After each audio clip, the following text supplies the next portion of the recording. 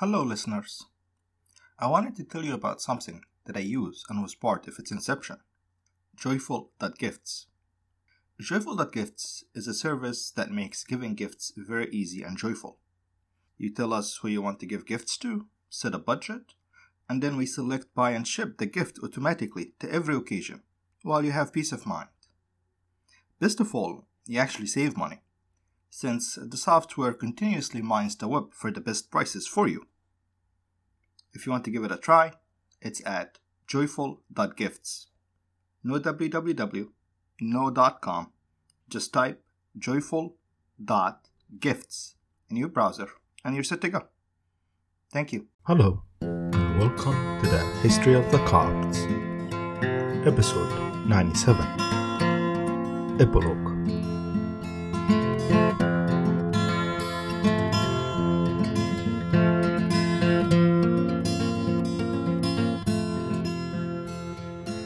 As I mentioned in our last episode, the goal here is to give a broad overview of the political and social world of the Mamluks.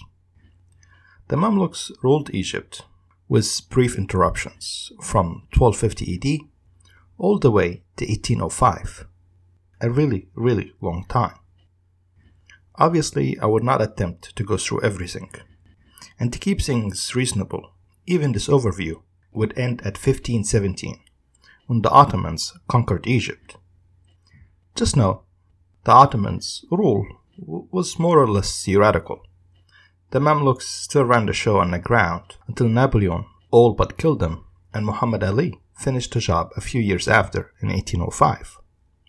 Now, to understand the Mamluks, there is a passage from Ibn Khaldun, a 15th century philosopher, that perfectly sums up the situation.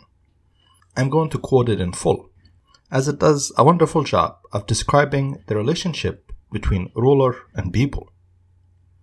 Quote, "When the Abbasid state was drowned in decadence and luxury, and donned the garments of calamity and impotence, and was overthrown by the heathen Mongols, who abolished the seat of the caliphate, and destroyed the splendor of the lands, and made unbelief prevail in place of belief, because the people of the face, sunk in self-indulgence, preoccupied with pleasure, they had become deficient in energy and reluctant to rally in defense, and had stripped off the skin of courage and the emblem of manhood.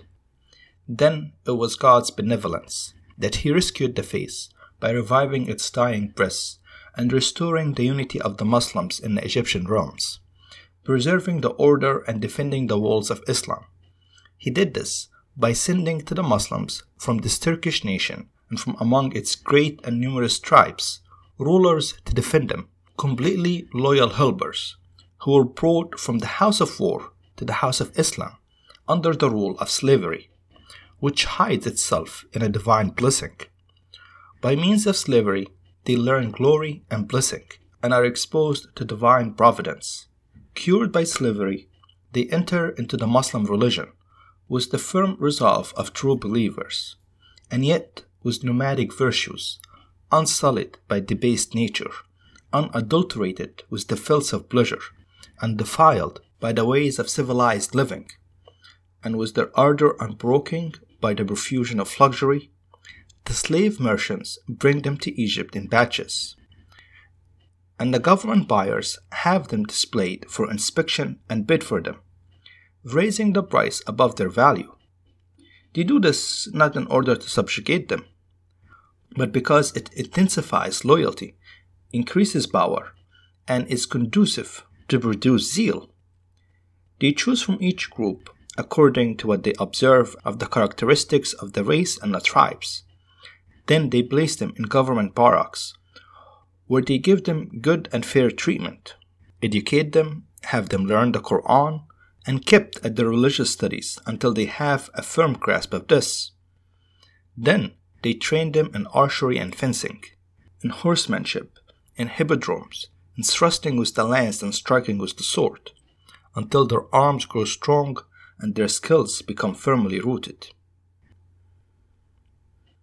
As you can see from Ibn Khaldun's words, the Mamluk legitimacy and acceptance by the Muslims, at least the educated elite, rested on really one pillar: their ability to maintain the status quo of Islam and defending it from outsiders in the absence of the caliphate. Unlike all other Islamic dynasties, the Mamluks relied not on lineage to the Prophet or any other religious structure to prop them up. No, from the beginning to the very end, it was about one thing and one thing alone: who was the strongest. They were always seen as outsiders, divine helpers, as Ibn Khaldun puts it, nomads meant to carry the sword, so Ibn Khaldun and his colleagues can pursue other more meaningful things. They were not supposed to make laws, proclaim religious beliefs, build a just society. You know, what a medieval ruler was supposed to do. No, that was the job of the imams, the ulama, the religious scholars. The Mamluk job was to live and die as warriors, defending the lands of Islam. Now, in their vulnerable position as outsiders, a Mamluk state had very little chance of surviving beyond a few years if it was not for the legend of Ain Jalut, a battle portrayed to this day as a showdown between the evil pagan Mongols against the last standing stronghold of Islam. A showdown where Islam was saved from total destruction by the courage and the strength of the Mamluks. A battle that ended up cementing their legacy and their role in the Islamic world. And so, we must talk about the Mongols. Around the year 1206, a Mongol warlord named Temujin, aka Genghis Khan, managed to unite the ever-warring Mongol tribes and built a state convinced that it had a heavenly decree to conquer the entire world.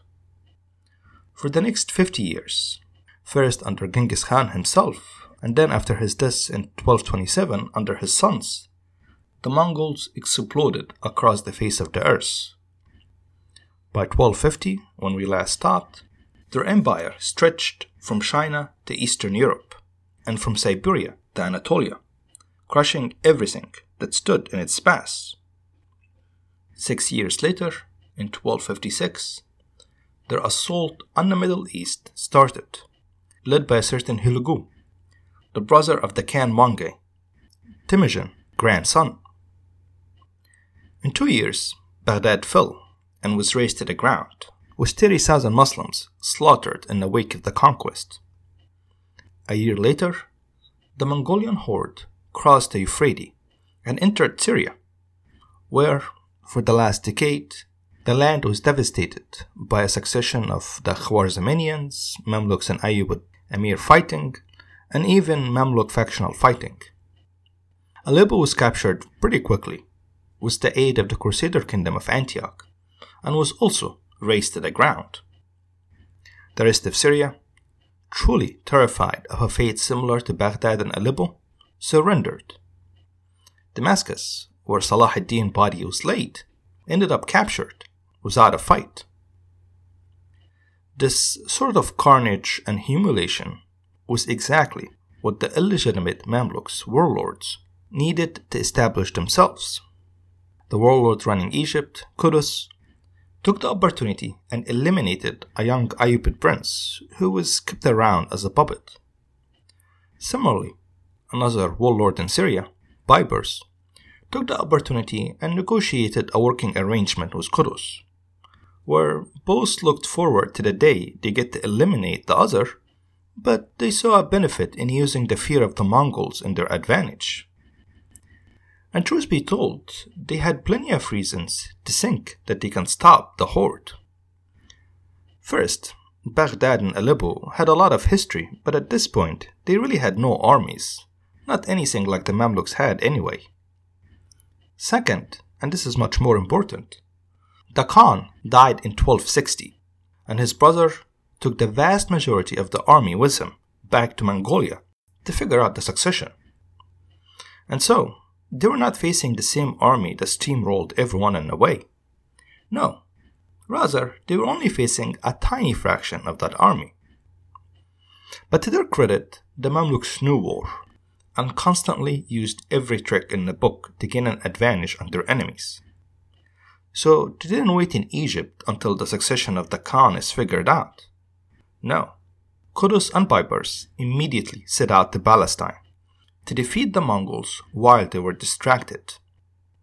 And so, the legend of Ain Jalut took place, where the Mamluks stopped the tide of the Mongols and saved Islam from total destruction. And I say legend because on the ground, the quote-unquote Mongolian army that was defeated was really a token force, and its entire left wing was actually made from Muslim allies, not Mongols themselves. Nonetheless, like all great moments of history, all what matters is what was remembered, not what had actually happened.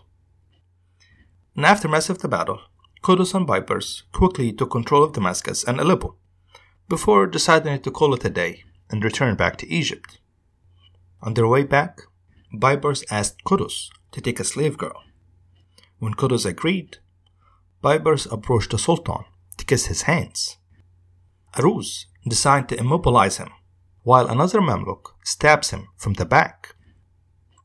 And so, 10 years after the death of Nigmuddin, the last Sultan of Egypt and Syria, we get a new one, Baibars, one that ruled for 17 years, where he built a lot of the foundational structure of the Mamluk state.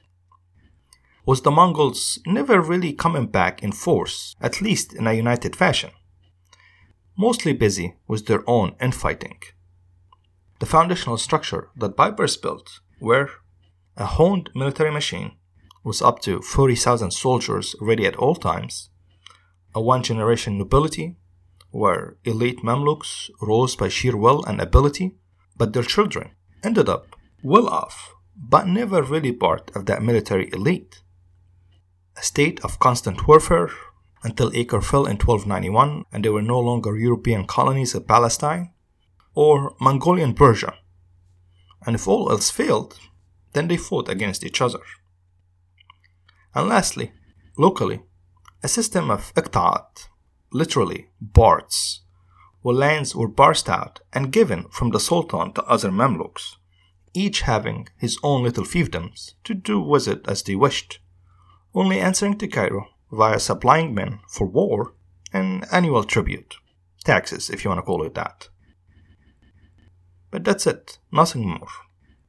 When the Mamluk in charge of that fiefdom died, his land was confiscated and given to another, enforcing the one-generation nobility. In the civil realm, the Mamluk, as the Ayyubids and the Fatimids before them, employed Copts widely, but with a twist, where at some point they forced their employees to convert to Islam to ensure their loyalty. The sources speak of many Copts in the government in the age of the Mamluks, but almost all of them, to the last man, were converts, no longer Christian. Similarly, when it came to religious policy, the Mamluks as outsiders felt that it was necessary for them to display at least the appearance of religious zeal. And so, Sunni orthodoxy reigned supreme. The prototypical imam of this period was a certain Ibn Taymiyyah, perhaps the most intolerant and extreme religious scholar of Islam. These factors meant that the age of the Mamluks really decimated the Christian population in Egypt. It was a dark and a long tunnel. Right away, as soon as it started with Aqta in 1250 AD, his wazir, a Copt, was pressured to convert to Islam, and then, after his conversion, proceeded to try and get his favorite monk ordained patriarch. None of the bishops participated, but he pushed the ordination anyway, with no bishops. One of Awlad al-Assal, al-Amgad, organized his colleagues and picked another monk, a scholar named Ghubriel. After a tense standoff, the convert wazir faction won, and his favorite monk was ordained as Athanasius III. When Athanasius died, 11 years later, the same story happened again. Al-Amgad and his colleagues picked Ghubrial again and ordained him with the participation of the bishops.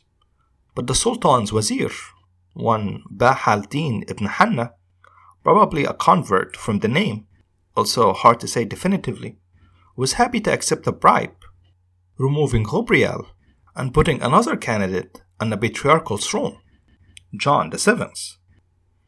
5 years later, as Baybars reigned, the patriarchy was asked to contribute the massive sum of 50,000 dinars to support his constant war effort.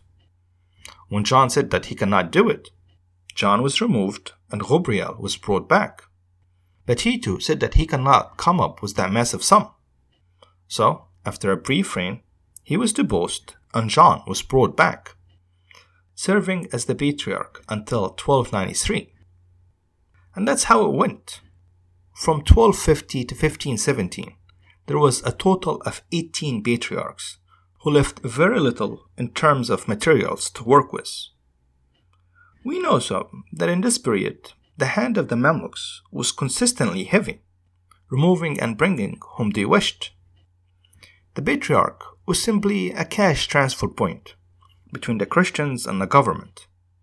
If he failed at this job, another one can be brought easily.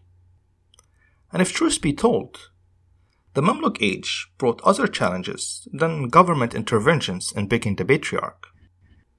In 1301, the government decreed that all churches be closed. In 1321, a massive countrywide riot against Christians erupted, with open lynching and widespread church destruction. We know that at least 60 churches were destroyed per eyewitness accounts. In 1347, the bubonic plague arrived in Egypt, perhaps killing as much as 1/3 of the total population, and it ended up coming back 20 times in a 200-year span of our overview. In 1354, another anti-Christian riot took place, a moment where a lot of the scholars point to as where the Coptic population of Egypt dipped below 10%, with the plague followed up with massive conversion waves. As the history of the patriarchs puts it, quote, "Many afflictions came upon the Christians. Some were killed, and some were burned. They nailed some and paraded them on camels. They forced them to wear blue turbans." A French noble visited Cairo in 1395 and noted that the patriarch at the time, a certain Matthew, was, quote, "a very good and charitable person, not only as it is reputed, but as he shows in definite manner by feeding 1,000 or more poor people every day." Now, this very same Matthew just happened to end up being jailed 3 different times by the Mamluks, probably for feeding the poor instead of giving them the money. During his time, in an obscure incident, Christians were rounded up and executed by the government. Al-Makrizi, a Muslim historian, briefly mentions the incidents, saying, quote, "A party of men and women came to Cairo and mentioned that they had apostatized from Islam, that before becoming Muslims they had been Christians, and that by their apostasy they desired to be brought near to Christ through the shedding of their blood. They were offered Islam several times, but they did not accept it, and said, 'We have come to be purified and brought near the Lord Christ.'" Matthew's biography, the only substantial biography of this period, contains 49 of their names, for the world to remember them. A fitting end for our podcast, to not forget their sacrifice. Here are the names.